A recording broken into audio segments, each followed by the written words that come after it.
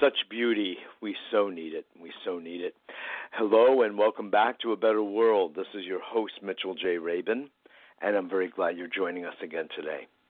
Today we're going to have another very interesting show, a breathtaking one, if I may say, because we're going to be dealing with a subject that we deal with routinely around here at A Better World because we have to, and that is taking a good, hard, searing look at what we have done to our beautiful planet, to our beautiful habitat, our beautiful environment.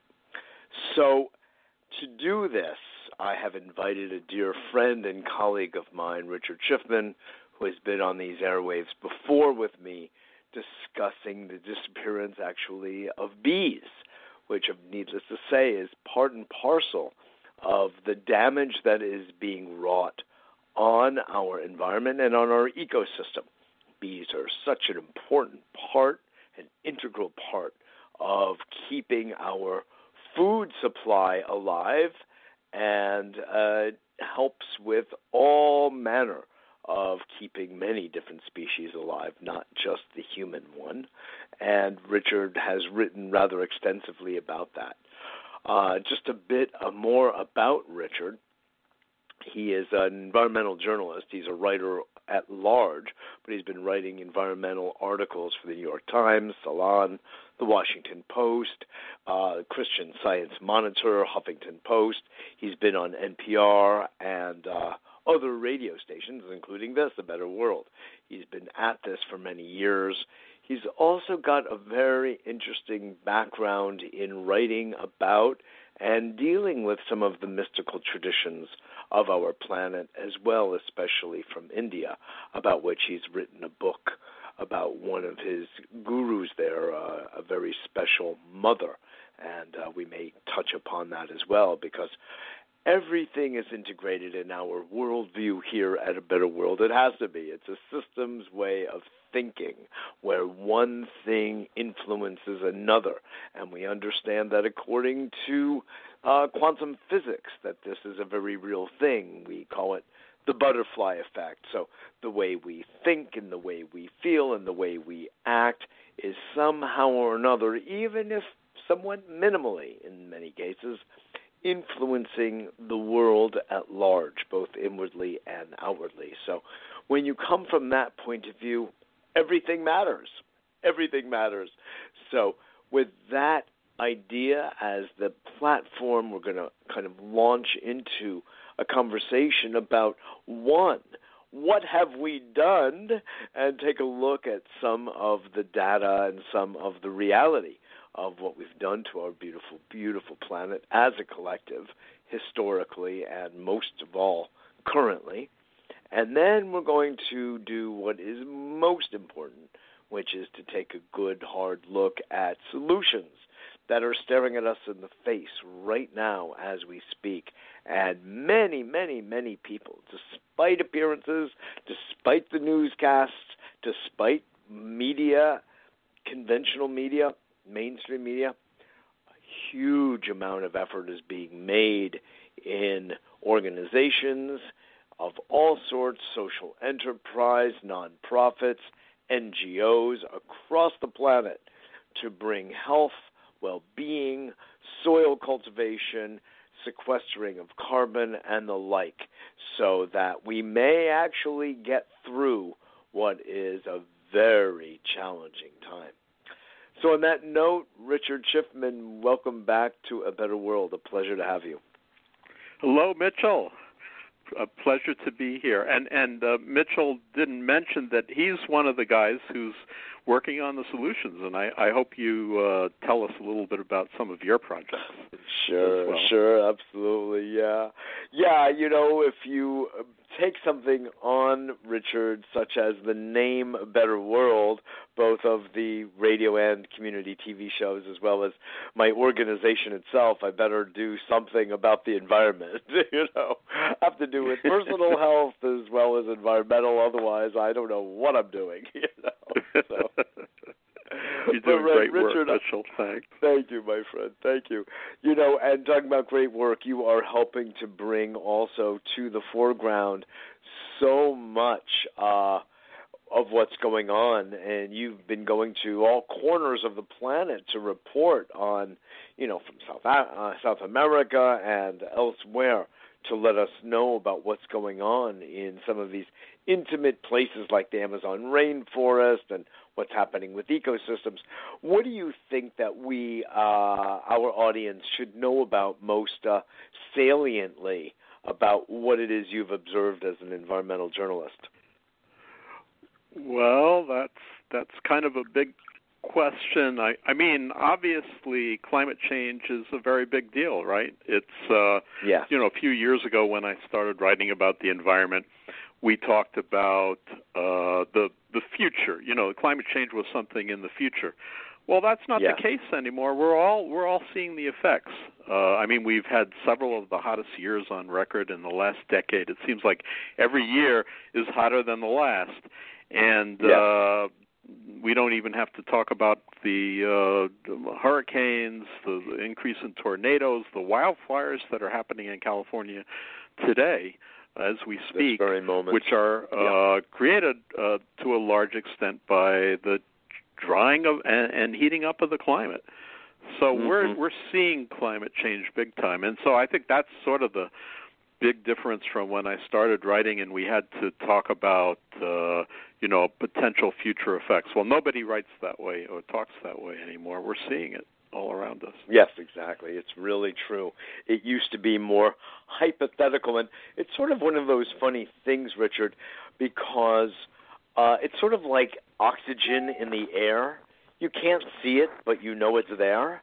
And, of course, through observation using technology, i.e. microscopes, we know for sure it's there. But unfortunately, people are not using that level of inference. So they have this notion from Missouri, if I can't see it, it don't exist. Show me. Right. Well, if you have keen enough eyes, if you use the right technology, if you know a little arithmetic, you can pretty much figure out if you put this amount of nitrous oxide into the air over the period of 150 to 200 years at this rate, what is going to happen? Let's see now, class. Let's take a look. What if we put this amount of arsenic into the air? Right? Sure. You're going to have problems. Yeah. Well, I mean, there's a good example of, like, a few years ago, I would write about a hurricane, let's say, that it might have been that global warming, climate change might have been one factor in creating this hurricane. Well, now the scientists have models where they're able to say, like, exactly how much impact climate change has had on the likelihood of a particular weather event happening. So we no longer have environmental reporters writing, well, this might have been caused by climate change. We now have algorithms and mathematical ways of determining exactly how much of an impact climate change has had on different weather events. That's fascinating. Yeah. That's fascinating. I just, for the sake of clarification, I'm going to, be a little hard-lined. I'm a hard-liner, right? That's right, yeah. I want to just make you know that well, right? A distinction between climate change, which is really, in many ways, a natural phenomenon, and this thing that we refer to as, global warming as a result of what we refer to as greenhouse gases that have accumulated, such as CO2 in excess, and, God, there are approximately 41 others that all contribute in confluence to this thing we call greenhouse gases, and then our next phrase is global warming, whereas, and this is just the way I kind of frame it, and I've gotten this from a few different sources, including Paul Hawken, who's truly one of my heroes. And when you talk about global warming, it's something that you can very much there's a way to control it. It doesn't look that way at times, but we can manage sequestration, and we can manage carbon and the other gas output. Climate change is, you have to have a long conversation with Mother Earth and Gaia in order to say, hey, look, I sort of like Miami to be at around 88, and if you wouldn't mind leaving it there, we'd appreciate it. Right. Yeah, well, so, I mean, climate change, it's the kind of conventional term, but you're right. It lends itself to people arguing and saying, well, the climate's always changed. Well, that's true, but we know the climate has never changed as quickly as it has in the last 30, 40 years. And we know exactly why that's happening. We know why that's happening. So, I mean, I even have friends who will say, oh, the climate is always changing. And I'll say, yeah, but not like it is today. And, the best scientific evidence is that we are actually, in terms of natural climate cycles, we talked about this the other day, that we're actually in a cooling cycle. That if it wasn't for the fact that humans were pushing, with the greenhouse gases pushing this heating trend, that the climate would actually be getting cooler now. So it just shows how extreme that human effect is, that we're able to override, I mean, usually override this natural cooling effect that would be happening otherwise. Yes. And that's all the more reason why I like to make the really hard line distinction between climate change, which is always happening. It's a function of our universe and our nature, literally, and what we call the anthropogenic aspect of it, which is this massive, unethical, inappropriate, out of balance, Cleona-Squatzy, Philip Glass style imbalance that we're facing, that has to do with the Industrial Revolution and, cars and trucks and trains and submarines and exploitation of oil by digging in the earth and the exploitation of minerals, on and on and on. So all of these actions have generated just a spoilage of the environment and of the air and the water and the soil, to the extent that we have this very massive problem. It's like having a tumor that's actually almost larger than the body itself, that we really kind of are best calling, I think, global warming. And that way, I mean, again, if we talk about sequestration, Richard, and we talk about a carbon neutral activity, even a manufacturing activity, then we're talking about a different kind of world. We're talking about being responsible for our output, if I will, for our elimination.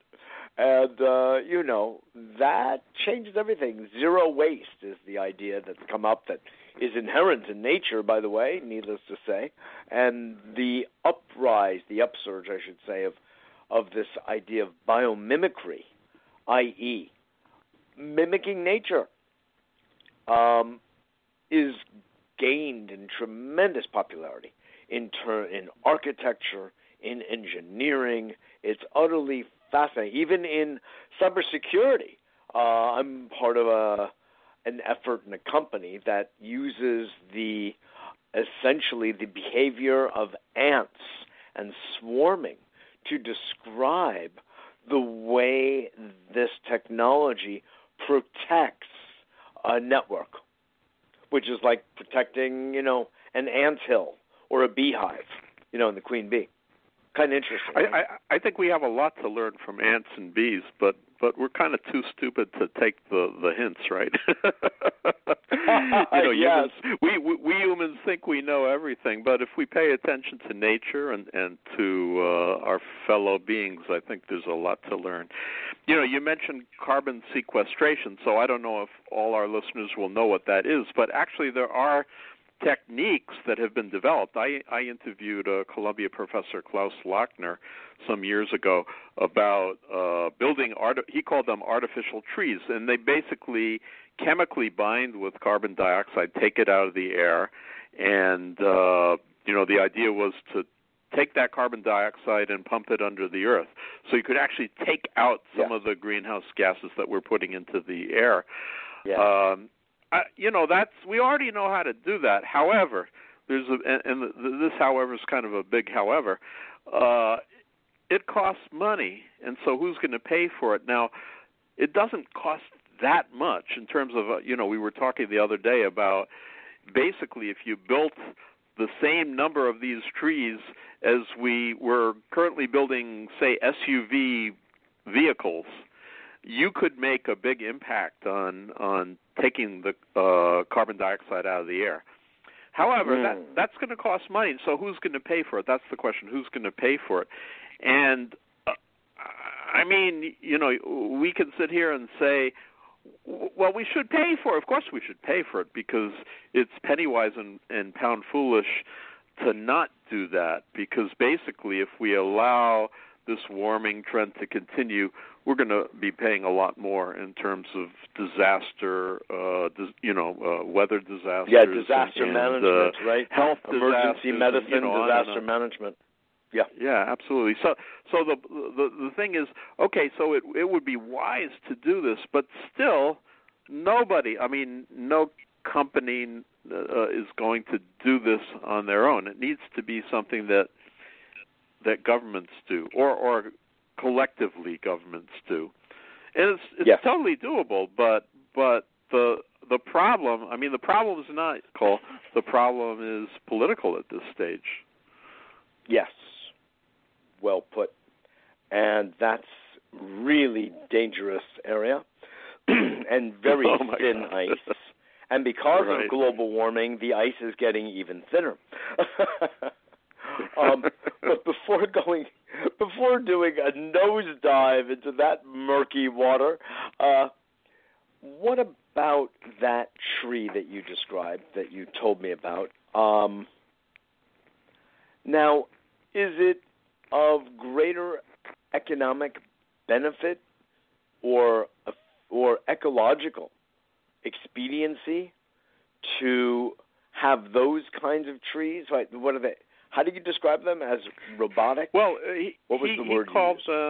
He called them artificial trees. They're not really trees. They're structures that have a chemical impregnated in their blades that captures carbon dioxide, and then the carbon dioxide can be easily released with water. So it's a fairly simple chemical process. But then there's also the question of, so what do you do with all the carbon dioxide? You obviously don't want to release it back into the atmosphere. So there are methods of pumping it under the earth. These two, they cost money. They don't come for free. But they just take the political will to do that.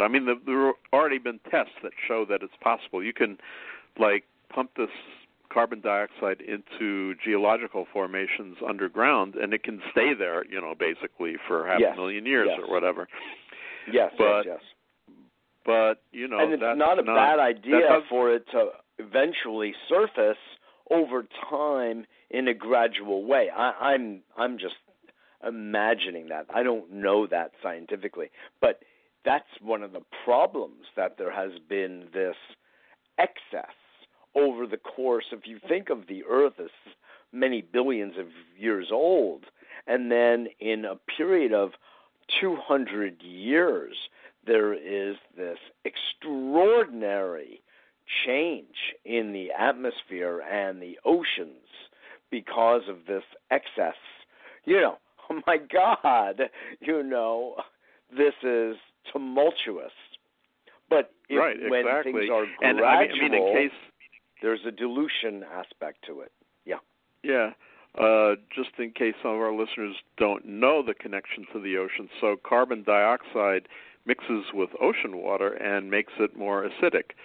So acidifying the ocean has some really bad effects, including killing off the microorganisms that the other creatures in the ocean depend on. There's evidence that the plankton, the phytoplankton that thrive in the ocean will have a much harder time in an acidic ocean. But that's already happening, and also coral reefs. I mean, we've seen some of the impact of coral reefs. Coral reefs are even more strongly impacted by rising temperatures. So a couple of years ago, we saw the Great Barrier Reef in Australia, which is the largest reef in the world. Something like half of it was bleached, literally in a month or two. So bleaching doesn't mean necessarily that all the coral die, but many of them do. So and so coral reefs are unsustainable in the kind of world that's developing. Exactly. And I've seen a lot some of that of video ecosystems, footage. Yeah. I've seen some of the video footage of the Australian reefs, the great coral reefs there, and it just makes you cry. It just makes you cry because coral reefs also happen to be one of the most magnificent, most beautiful things our oceans have to offer. Our planet has to offer, and to see it shriveled and blanched and sort of dead, lifeless, is enough to it's just crazy. But let me go back to the point you were making about the artificial trees, because I want to, in your understanding from your interview with Klaus, was it more productive from a point of view of sequestration? That is, as Richard, made the point, gathering of CO2 more than your rank and file tree? Well, that's an interesting question. I think that probably one of the artificial trees would probably sequester more carbon than a typical tree.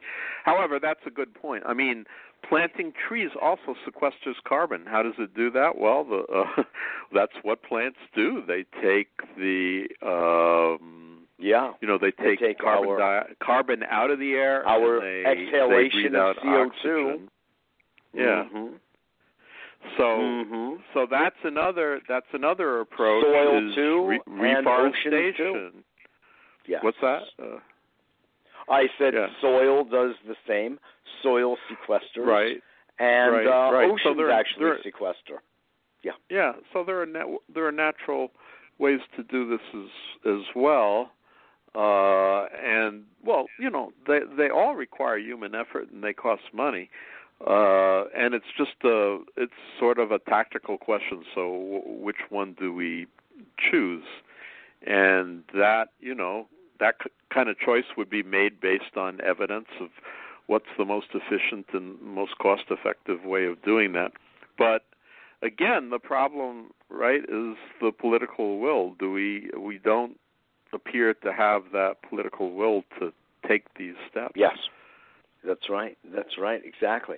But as you kind of review the various, articles that you've written for these major publications, the New York Times, the Washington Post, Huffington Post, etc., Christian Science Monitor, do you see a trend in interest in solutions and the effort to establish a political will? But first of all, the first part of the question, do you see an interest in solutions from an increasing number of readers? And are those readers government officials, or are they corporatists, corporation management, or are they just people on the ground, in the street? Well, do you have any measure of that? Any metric? I think it's kind of polarized, like the rest of our politics. I think I mentioned to you the other day about I had written an article for the Atlantic after one of the UN. The UN comes out with periodic reports on global warming and climate change, and so I had surveyed some of the major climate scientists in the world about their thoughts about that, and basically, there's just about unanimity among climate scientists. They know what's happening. They know that the climate's changing very quickly, and so I never received as many negative comments to an article as that piece that was published in the Atlantic. I mean, there were literally thousands of comments.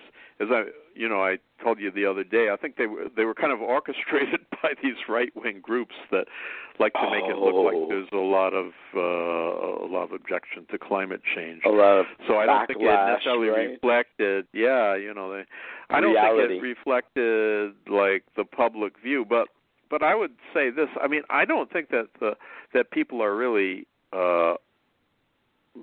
that mobilized about this. I mean, there are some, and you and I mean, were you in the climate march a few years ago?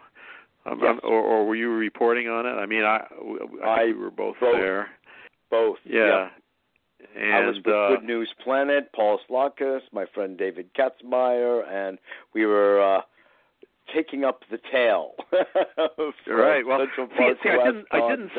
didn't see you, Mitchell, and the reason I didn't see you there is that I think there were about 500 million other people in the line. I was at the end, and you were at the front. Oh well, I don't know where. I was somewhere in there. I don't know. I don't remember. That's so funny. But Bernie and I, your friend Bernie. So sure, Bernie Starr. So, like, there is a segment. Obviously, there's a lot of people that are worked up about this, but I don't think it's not the majority, and it's not an issue that kind of leads the political debate at all, right? Exactly. So that's you the just problem. kind of brought a funny image to mind, though. If we have like 8 or 9 million people living in New York City overall, can you imagine if all of us were in the street? Who would be on the sidelines cheering us on if we were all marching? Anyway, well, all of us are in the street every day, but that's true, another story. True, yeah, well, it felt like that. I tell you, it felt like that. It was. It did. I think these marches they're incredibly encouraging, and you feel like the world is with you. But then you have elections, like we've had a few recently that have been a little dispiriting. Yeah. And you wonder, well, where is all that energy and all that? Well, we're usually divided, and we're divided about everything, including the environment. And the environment hasn't risen to that level of like a major concern for most people. I mean, unfortunately, because it should be, obviously, but... Yeah, everything, our world has become a political football, Richard, and if, you don't have the right pigskin, you're not going to get the attention of people that have increasingly shorter attention spans altogether. So you have to be careful of the pigskin.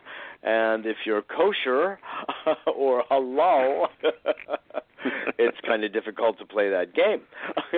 Or if you simply don't like pig, I'm being a little playful here, but the thing is this: when you really look at and examine what we need as a society, and here we are considered one of the most advanced civilizations on the planet, let's just say here in the U.S. of A., right?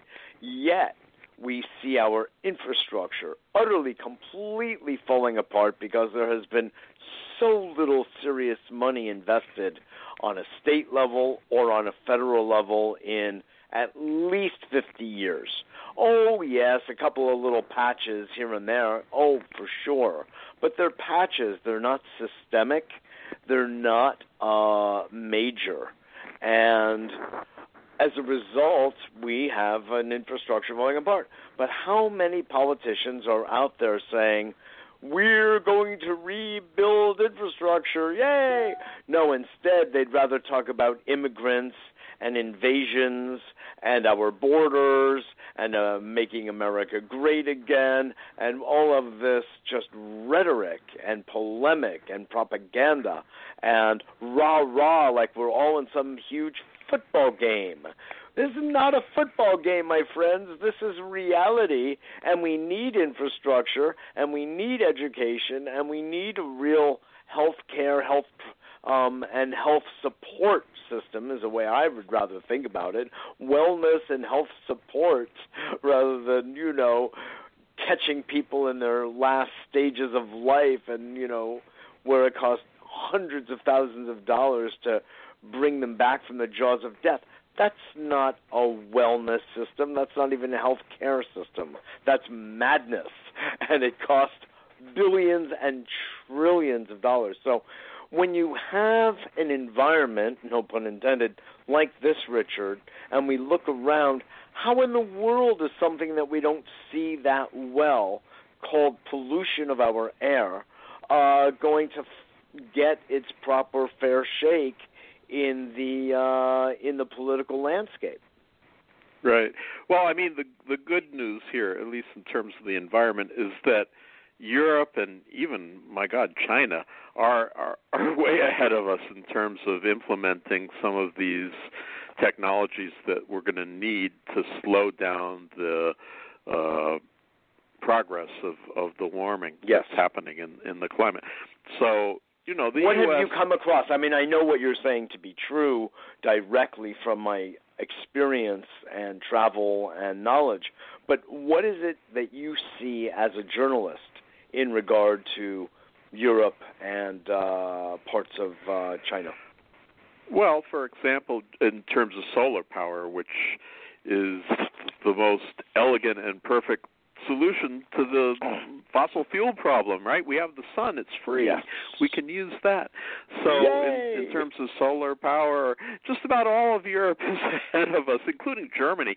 Now, go figure. Germany is not like Germany the sun. Is advanced. Not a sunny place particularly, and yet they've put in more solar capacity than many similar areas in the U.S. for sure. And China is a major producer of solar panels. They're invested in it highly.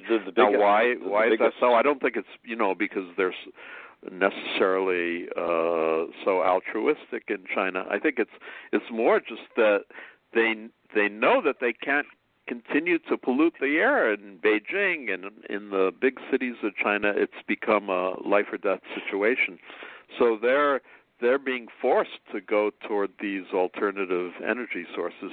Now, the one thing is that, in the U.S., like wind power is really thriving. Even in places like Texas, believe it or not, wind power is producing electricity cheaper in Texas than fossil fuels.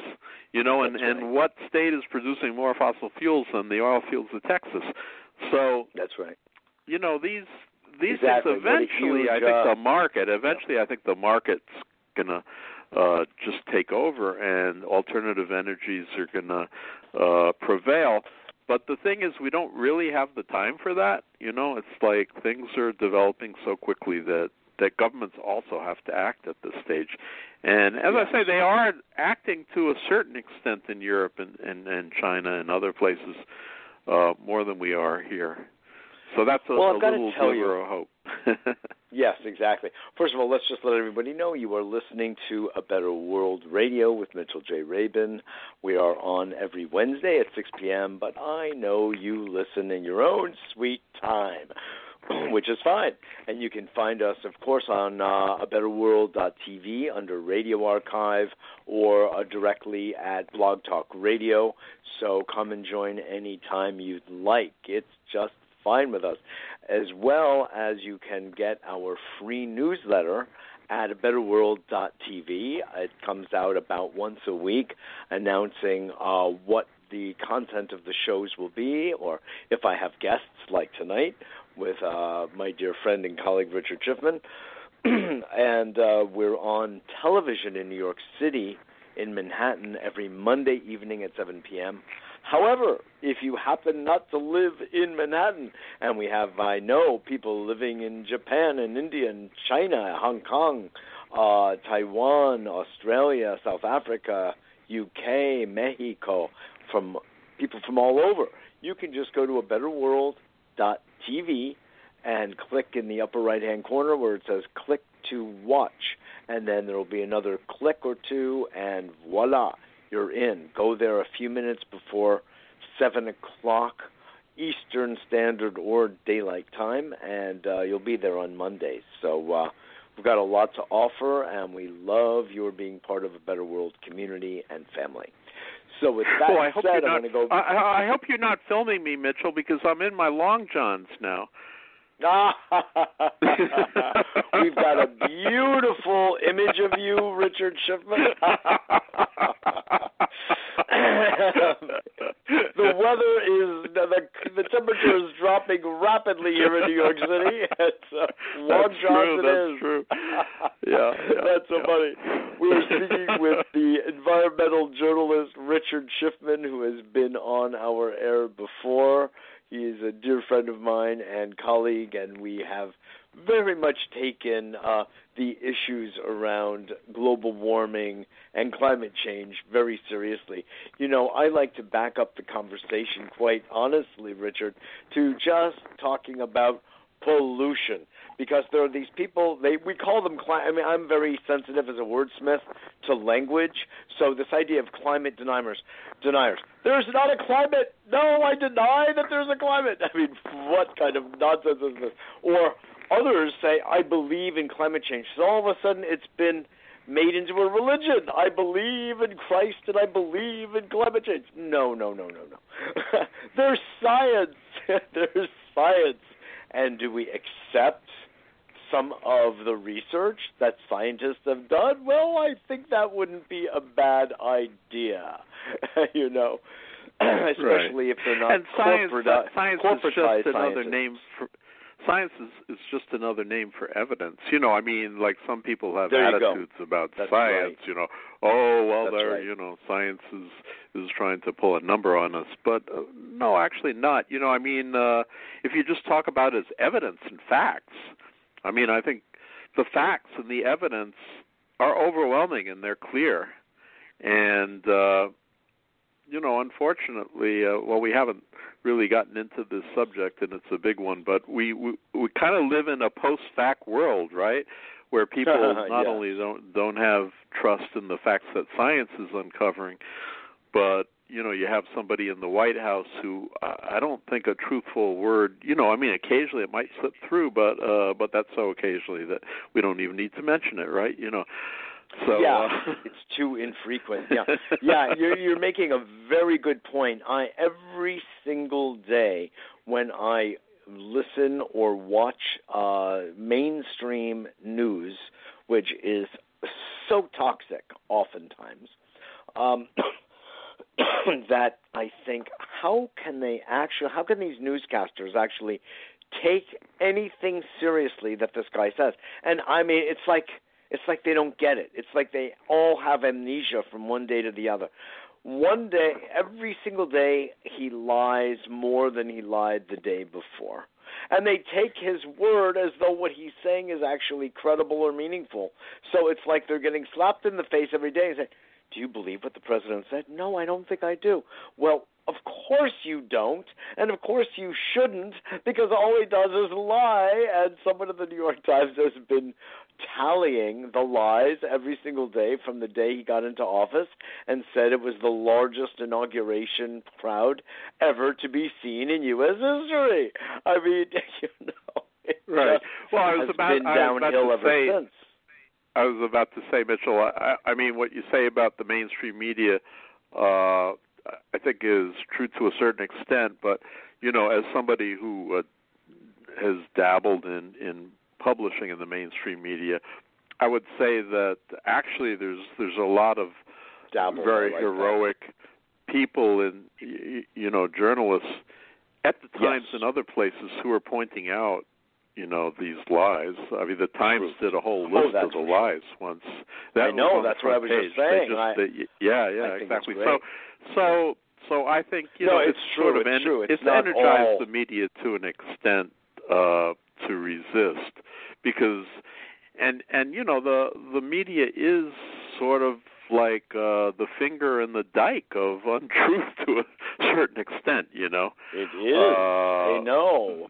We rely on it. I think that the Washington Post and the New York Times are a bit more heroic than anything I see on the cable news like MSNBC and CNN. And I mean, it's not that they don't have some truth-based. They do. I'm not saying it's not truth-based, but I find myself offended, Richard, by the way they define the conversation and the way they frame it, and it's within the most narrow parameters, and it's a win-lose proposition, and it's always about the White House and Trump, and it's rarely about what else in the world is going on, such as global warming.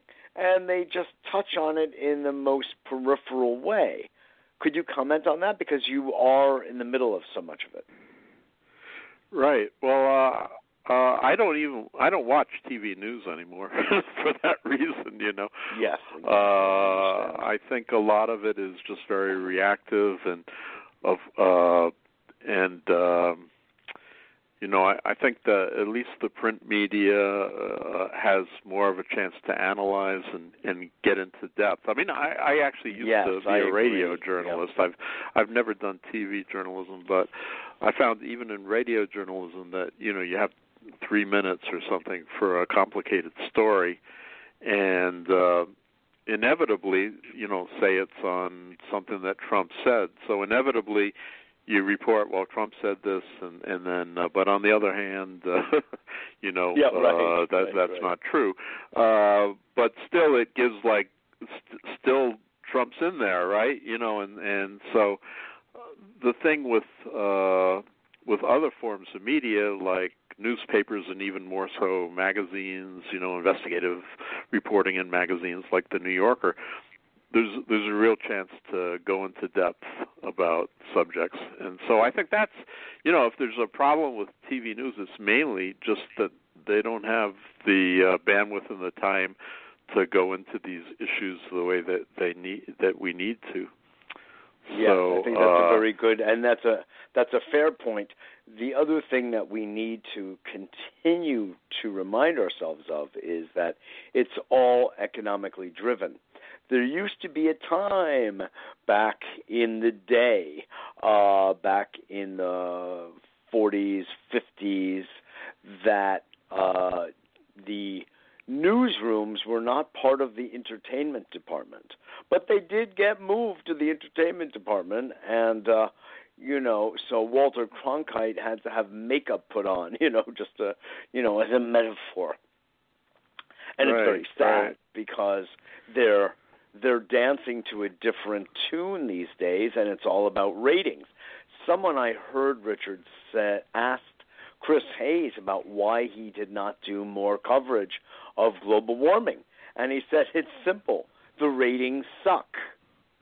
And that's why we cover Trump nonstop. That's the reality, and that's also like we were talking before about are people really energized about the environment? Well, not really. I mean, it's and when people are not really energized about it, then it falls a little bit off the radar of the media. I mean, even even places like you mentioned the New York Times and the Washington Post. Well, they have pretty decent environmental coverage, but they're also in today's world, they also have to look at page views and what are people interested in, and it's in a way it's not really their fault if they're not covering these things as intensively as they should be covered. It's sort of our fault because we're just not, people are just not interested enough or engaged enough in these issues. That raises a very interesting point.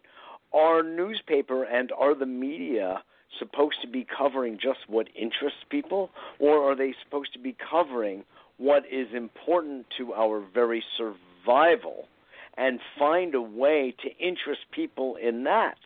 Do you see? Because if we just follow the bouncing ball of what interests people, let's say that happens to be fashion, or that happens to be video games, or that happens to be celebrities. Well, the New York Times, the hallowed New York Times is all of a sudden going to be talking about, this celebrity who married who and who divorced who. I mean, we can't just follow what interests people, or we need to change our educational system so people are educated about real human and ethical and environmental values. Your comments?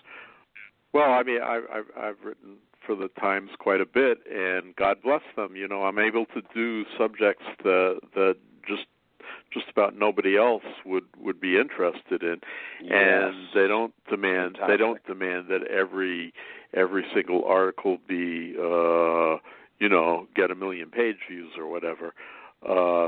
They have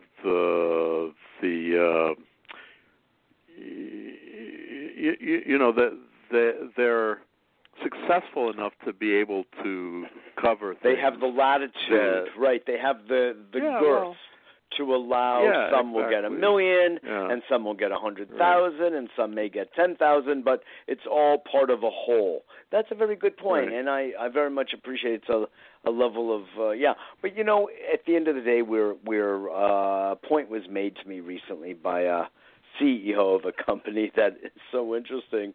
It uses premonition and intuition and precognition as means of reading the marketplace and making investments. This happens to be, they do something with stocks and investments. So the CEO found that he had this gift as a child and then studied it more and more and cultivated that skill. And he was saying to me that, his portfolio is based on intuition, which is fascinating, But he said that no longer is he's got some kind of podcast as well. And he was saying he's no longer interested just in kind of facts and standard journalism.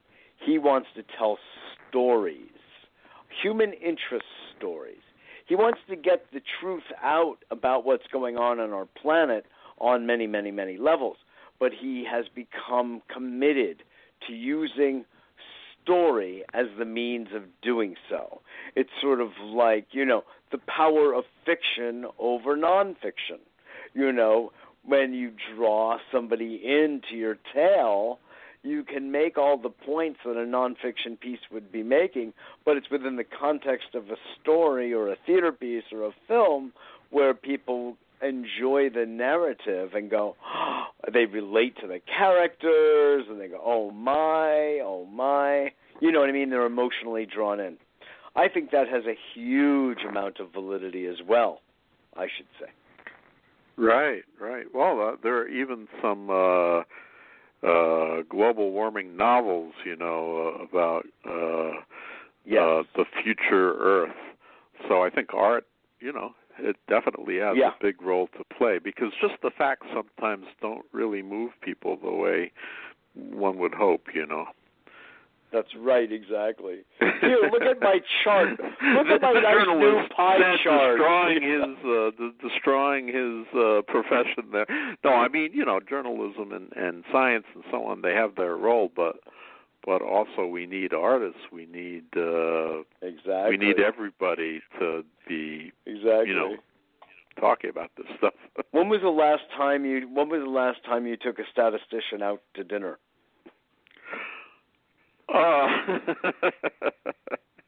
I don't know any statisticians. Do you, Mitchell?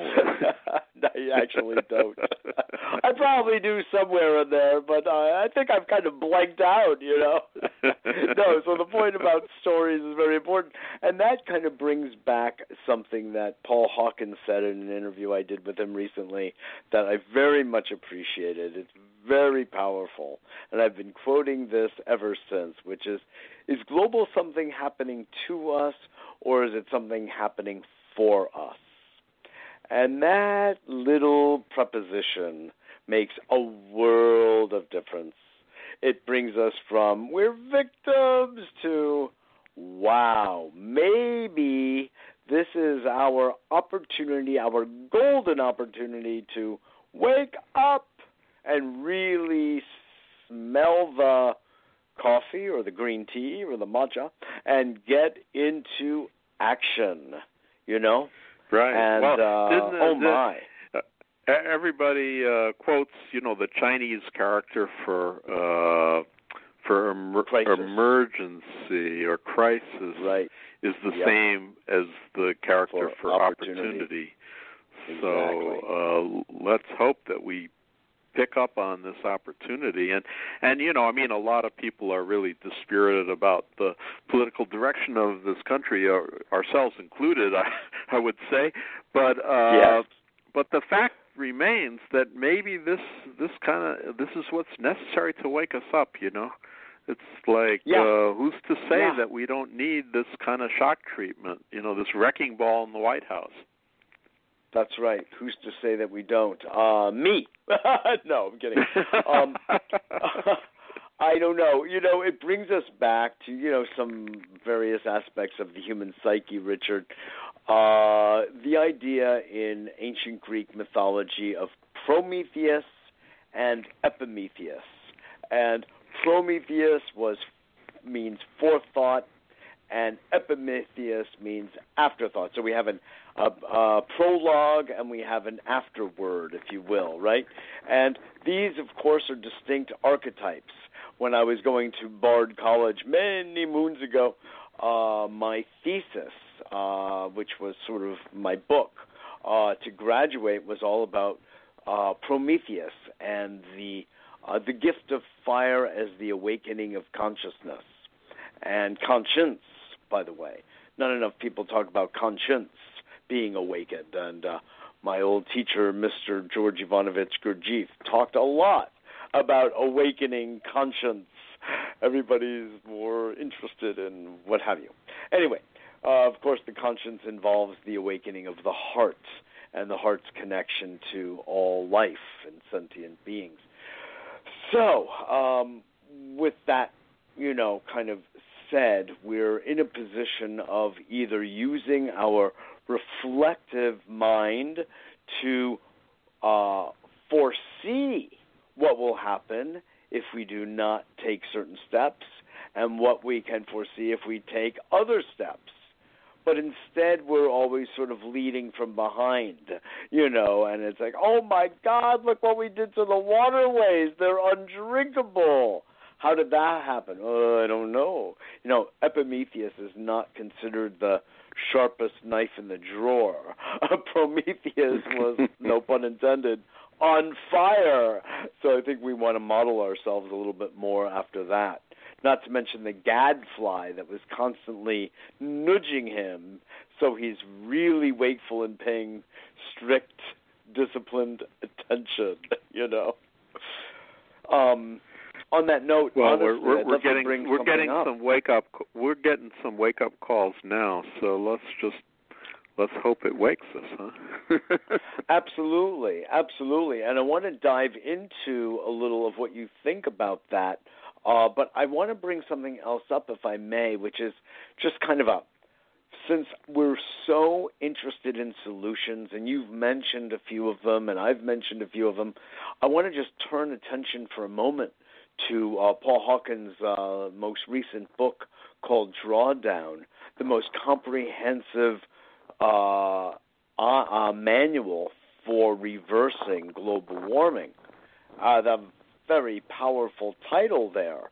And basically he says there are two things that we can do. It's not that complicated at this moment in this way. One is we can stop producing the greenhouse gases, or at least vastly reduce them on one hand, and the other is, as you were saying earlier, sequester them, i.e. the ones that are already in our atmosphere, capture them, bury them, transmute them, right? So we've got these two actions. So this is what he says, Richard. In his book, he hierarchizes, prioritizes about 80 to 100 of them. And these were the result of years of research by some 200 scientists of different sorts, mainly environmental, as you'd imagine, across the world from every single culture. Probably could be, I'm guessing right now, but I think it's from at least 80 different countries. So it's a very wide swath of data that has been collated over time and distilled into these. And this is what we're looking at. Number one is refrigerant management. That accounts for 89.74 of the total atmospheric CO2 in our world. 89.7. That's crazy. If we manage it, that is how much we can change the whole game from refrigerant management. So, the Freon and the refrigerant systems themselves and the way we dispose of them and the way we deal with the chemistry of them, all of that. The next item that we can utilize is, interestingly, not solar. It's wind turbines, onshore, not offshore. Onshore wind turbines is number 2. Reduced food waste. What's a wind turbine? A wind turbine. Oh, wind turbine. Oh, okay. Sorry. Wind turbine, yes. Got it. Yeah. Wind turbines, yeah. Speaking too Absolutely. windily. My apology. Number 3 is reduced food waste. There is some remarkable percentage of food that is purely just wasted every single day from every single source, from restaurants to silos. They're just wasted. The next one, number 4, is a plant-rich diet. Another is reforestation, like you were referring to before, creating new tropical forests didn't mention the artificial trees, but ordinary real trees. The next one, I'm just going to do a few of them, is educating girls. When girls get educated, especially in developing countries, their interest in having children and getting married goes from age, 14, 15, 16 to 24, 26, 28, and 30. And then the number of children they decide to have goes from 6 to 5 to 4 to 3 to 2 or 1. So these are all, the next one is family planning. And number 8, interestingly, is solar farms, and 9 being silvopasture, which has to do with the way animals roam and the way they pound down on the ground and are actually deeply involved in sequestration and the exchange of chemicals between their bodies and their hoofs and the earth, which helps to create greater sequestration. Pretty wild. Right. Yeah. I mean, well, we know that that our habit of meat eating, for example, is a major source of yes. Inefficiency and global warming. Yeah. It's much more efficient need to be made, but commercial agriculture and commercial, cattle industry, hog industry, poultry industry are where the real menace is, and the menace is huge. It's kind of incalculable. When you deal with family farms and the like, where you have a different type of behavior, it seems like it actually has a good effect, and that doesn't get discussed much. Right. I mean, go on. You mentioned in the beginning that I did some reporting from Brazil. So one of the major causes of deforestation in Brazil, well, there's 2, and one is soybeans and the other is cattle raising. So when you fly over the Amazon, you notice that the whole southern flank of what used to be the Amazon rainforest has been deforested. I mean, millions and millions of acres are just checkerboard now of like a little bit of forest left, and mainly soy farms. So what are soy farms? Why are we growing all this soy? Well, to feed cows. That's the reason. Exactly. And cow protein is one of the least efficient ways of providing feeding human beings, providing protein for human beings. So massive water consumption Paul Hawkins' per pound. Suggestion about eating more vegetables. Well, that's something all of us can do. Exactly true. So So you're bringing up a very valuable point. There's, on one hand, we've got the micro level of our own lifestyle choices, that if they are mediated and moderated and balanced, then we can individually change the course of our future, because if there is less mediating, let's be realistic, if there's less, considerably less meat, poultry, hog eating, then the demand for it will go down, the interest in that business will decrease, the profitability will change, and people will decide to go into making solar panels instead. No, I don't know what they'll do. But this is the way we personally can make a difference. And then on the macro level, we have, as you keep saying, and making a very valid point about a political will and government investment. And I'm big on the social entrepreneurship role of using, the capital incentives for building a better world, and it can be done and it's being done. I mean, it's massive what you're saying is going on in China. They're not doing this as a charity, but they're making a difference tremendously in the exactly. And I think that government, it's not that government and the private sector industry are separate here. The government right now, the U.S. government is giving tremendous tax relief for the production of fossil fuels. Exactly. I mean, that's crazy. What could be crazier?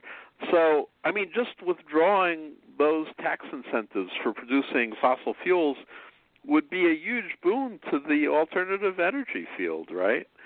So I think government has to play a role, and the private sector is ready to take up the fight. But it needs at least for us to stop subsidizing things that are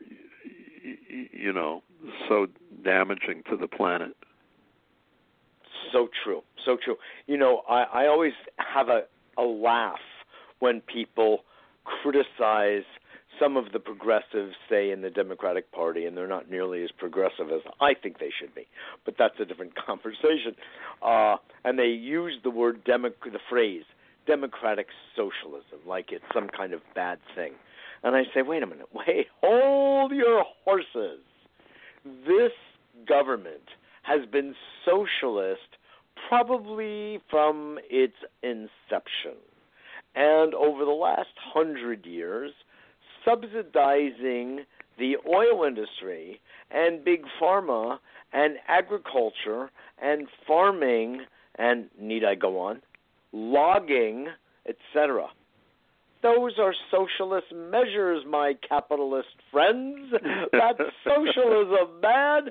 But we're giving our hard-earned tax dollars to very wealthy corporations instead of, let's say, the social good, the commons, the social welfare, the way the Constitution kind of talks about, right? Instead, we're paying farmers I love this one. We pay farmers to not grow certain things.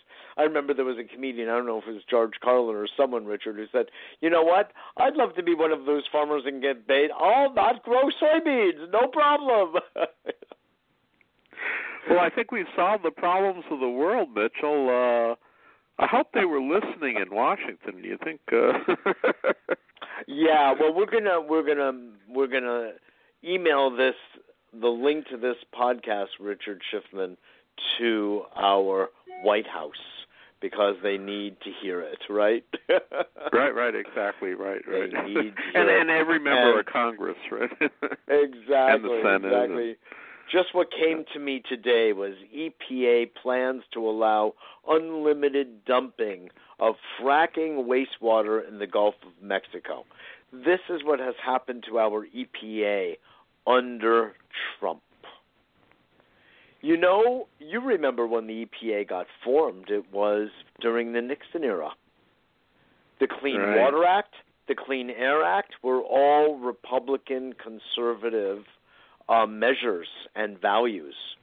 And so was the formation of the EPA itself. So these guys, these jokers, call themselves Republicans and conservatives, and they're anything but that.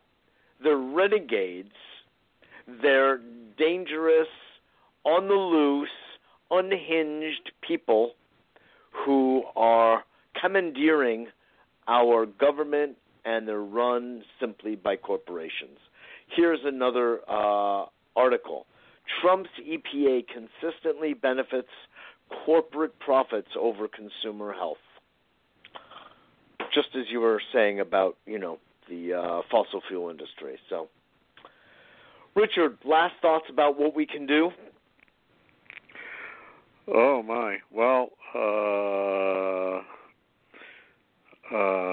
lingering notions of what you want us to think about? Well, I think just we should all educate ourselves on these issues and speak about them as we're speaking today, with family and friends, and vote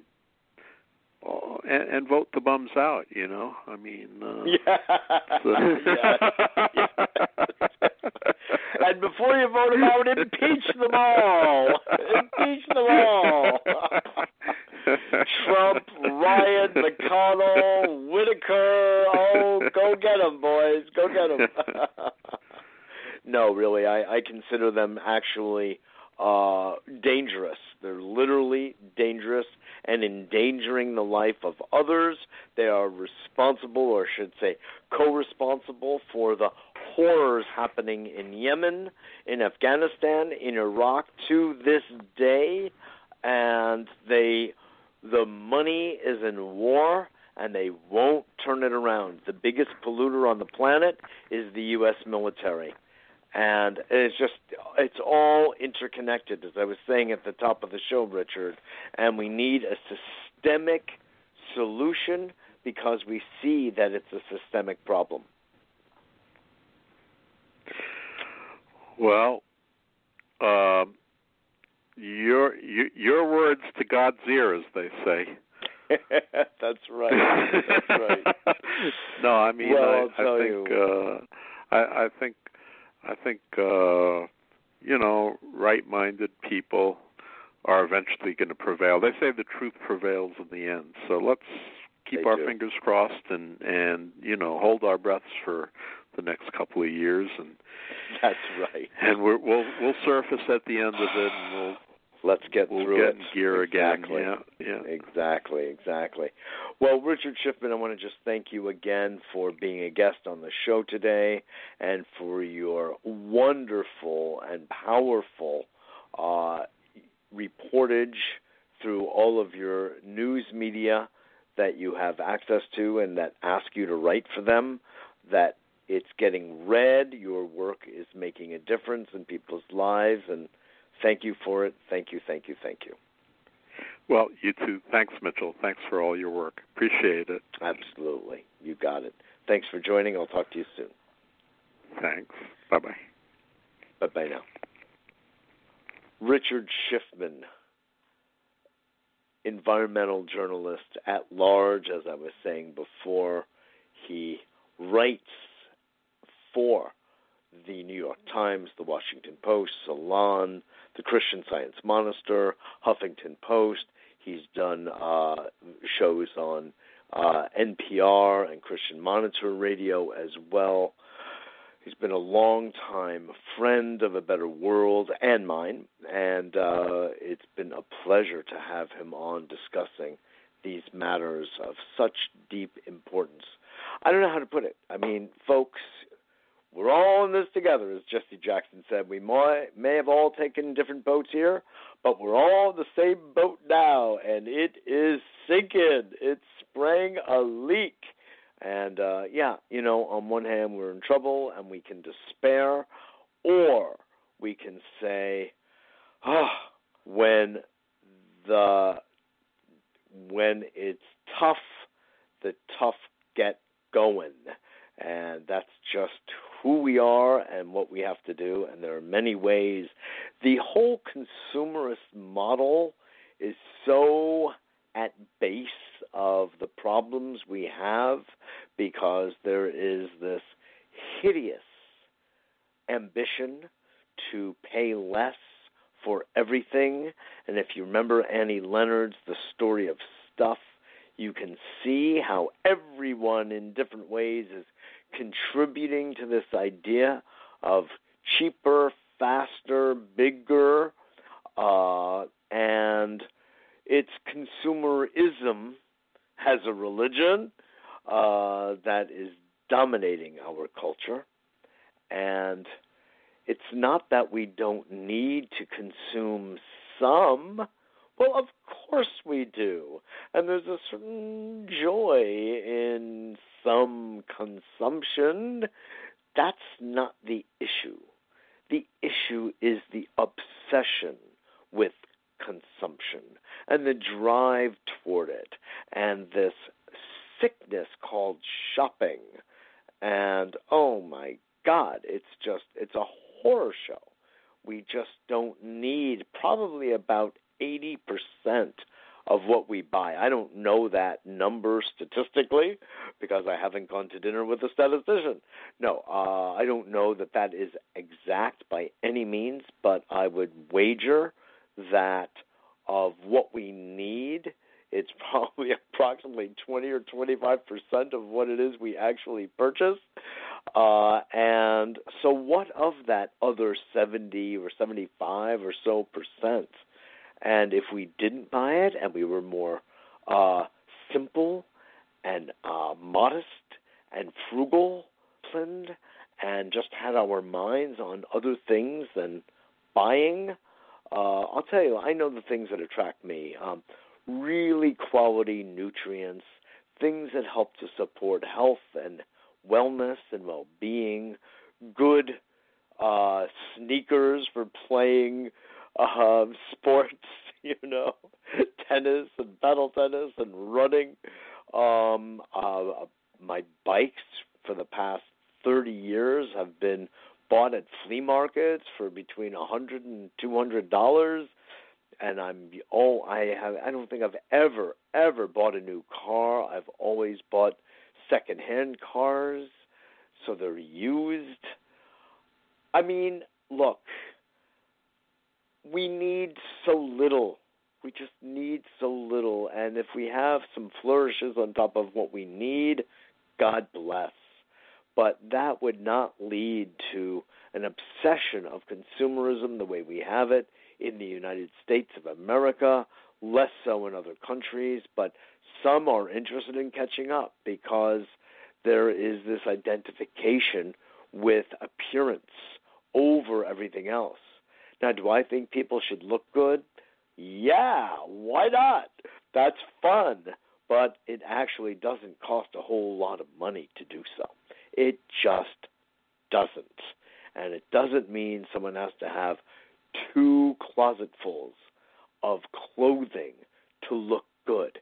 It just doesn't mean it. So we have to kind of unfasten ourselves from the ordinary, conventionally programmed ideas of consumerism and let ourselves just be free humans, sovereign in our thinking and our reflection. The way things were when life was simpler. Man in nature, man on the mountain and swimming in the lake and beholding the vastness of the ocean, right? Wow, you could be wearing a loincloth, man, and look really good. So, anyway, no one can tell me that we need to consume like we do, because we don't. And my opinion, and I'll stick with it, and I do believe that if we change these and eating habits, we can all individually contribute a lot to the shifting atmosphere towards sequestration. Now, Richard mentioned at the top of the show, and we'll be winding down momentarily, that I am doing Through a Better World a lot, and I am surely endeavoring to through the raising of capital for different technologies that could make a whirlwind of difference, truly, such as wind technology that could change the price of a kilowatt hour from 6 to 50 cents, depending on what part of the world you're in, to a penny, literally. And all I need is another $5 million to do so. No, I don't need that, but the company in question does. And a prototype is already being built. Siemens has already analyzed it and come up with a green thumbs up, like efficiency beyond anything else out there.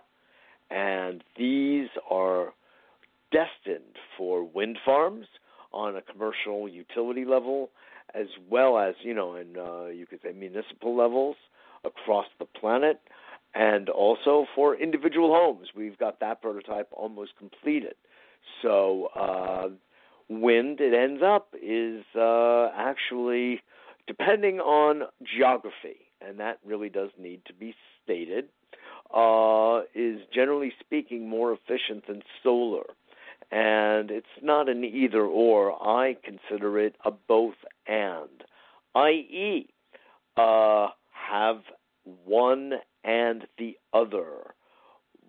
One is capturing the wind, the other the sun. There is underway work to capture solar even at nighttime. It's not around the corner just yet, but it's being worked on. And I know some of the folks involved in that. So it is fantastic what is going on. I feel honored to know some of the people that are involved in such wonderful and noble enterprises. I am working in many cases side by side, shoulder by shoulder with them. We do already have wind turbines for the home.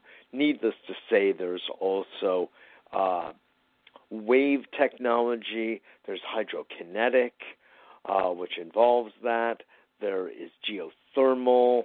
I mean, the Earth herself, the photons are everywhere. And the work of Hazel Henderson, God bless her, has done so much to advance the understanding of the use of photons for mobilizing and energizing our economies and our societies. And it's nothing short of criminal that we have not stepped up to this, that rational thinking has not guided our actions instead of the emotional attachment to this idea of more money, that usually means, and more power and more control and more keeping the things the way they are because we own them and we control them and we can. That's not rational. Rational says, wow, we're getting smarter. Our technologies and our systems need to change. Our infrastructure needs to change, along with our rational understanding of what will preserve, conserve, and sustain our lives and the lives of others, other sentient beings. That's rational. That's thoughtful. And falling short of that, because we happen to have coal mines and jobs in coal, we should keep them even in the face of photons. I say, what are you, mad? You've got to be mad. So these poor coal miners, generation after generation, are getting black lung and dying early, and the kids don't have fathers. I mean, why again? Can you please explain why we have to do that? Because we're used to it? Because my daddy did it? I don't think so. wouldn't your daddy really like to see you have a better life? Well, this one of numerous technologies that a better world has access to through different means and different collaborations is this wind technology, which can actually be placed inside of a smokestack that has been traditionally used by coal burners, and I like to describe it as swords into plowshares. We go from burning coal into generating electricity through wind. And even now, the EPA standards would have a coal smokestack cost somewhere between $1.4 and $2.3 or so million for a retrofit with scrubbers to match even the somewhat eviscerated standards of the EPA, whereas for approximately $600,000, we can put one of our wind turbines into the stack and create a tunnel and generate electricity cleanly through wind. Are you serious, man? I am. I'm very serious. That's what can happen, and I'll be having some of the principals, if not the inventor, on in relatively short order to discuss this at greater length. But that's just one. Then A Better World works with a solar company, just beautiful guys who are totally committed to bringing solar everywhere. And if you, as a listener, happen to own a company or stores of relatively large size, then please do let me know if you're interested in solarizing, because these guys can come and do an analysis that will blow your socks off to show you the economic benefit as well as the energy benefit of going solar. And laws are changing, too, in the United States. So this year and next, we still have the maximum tax credit, but as of the end of December 2019, they go away. They go from 32%, I should say, down to, I think it's 26%, then down to 22% the following year, and then down to 11 or 10%, and then it's goodbye, Charlie. So if anyone is interested in solarizing, now is the time. One has to have their solar project underway up through a certain phase to qualify for the credits this year, which is, virtually gone, and into next.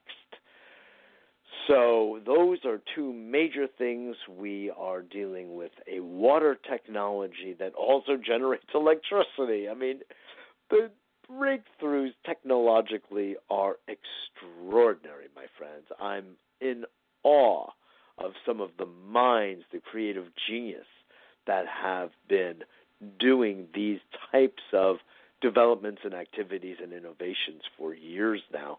This one will clean up even fracked water. And through the process of cleaning, the process, of course, every process generates some heat. It's the nature of things. And that heat can be annexed to hydrogen, and it becomes a water purification source of the highest caliber and an energy source of amazing volume. So in one action, get both. And as far as I recall, the entire system is financeable. So you're not even out of pocket any money if you are running a municipality or anything of that dimension, or a large corporation, or you are dumping into the Gulf of Mexico or into any river or lake or ocean, or simply want to clean up your area. I plan to speak to the municipality of New York City about their watersheds and cleaning up the water way better and getting the chlorine and the fluoride out of that water. So these are the kinds of things that can happen, and it needs, as Richard Schiffman was saying, a political will to do so and an energized will to do so. And that is just one small fraction of what is possible and what it is we here at A Better World have going. So with that said, I want to just say thanks for joining me today on A Better World Radio. We so appreciate your attention. We know that there are so many things to listen to these days. And so those of you who choose to listen here and gather this information and this, God willing, inspiration is so appreciated by me. So if you would, no matter where you may be from, make sure to shoot me an email at mjr@abetterworld.net. That's my initials, mjr@abetterworld.net. And visit our website, get in our newsletter at abetterworld.tv. If you want any of my coaching services, executive communication, stress management, biofeedback, business consulting, make sure to visit us at mitchellrabin.com, mitchellrabin, as in Rabin.com, or again, shoot me an email making reference to that in the subject line. All right, so that's all for tonight. Thanks so much for joining. Remember that we are a nonprofit, 501c3. We have DVDs for sale through our Amazon store at abetterworld.tv. Just click on store, and you'll come up with some amazing interviews that have been around. Some are classics, some are new, on all subjects: holistic thinking, systemic thinking, thinking from the heart. You'll enjoy. Thanks again for joining, and I look forward to seeing you all next week.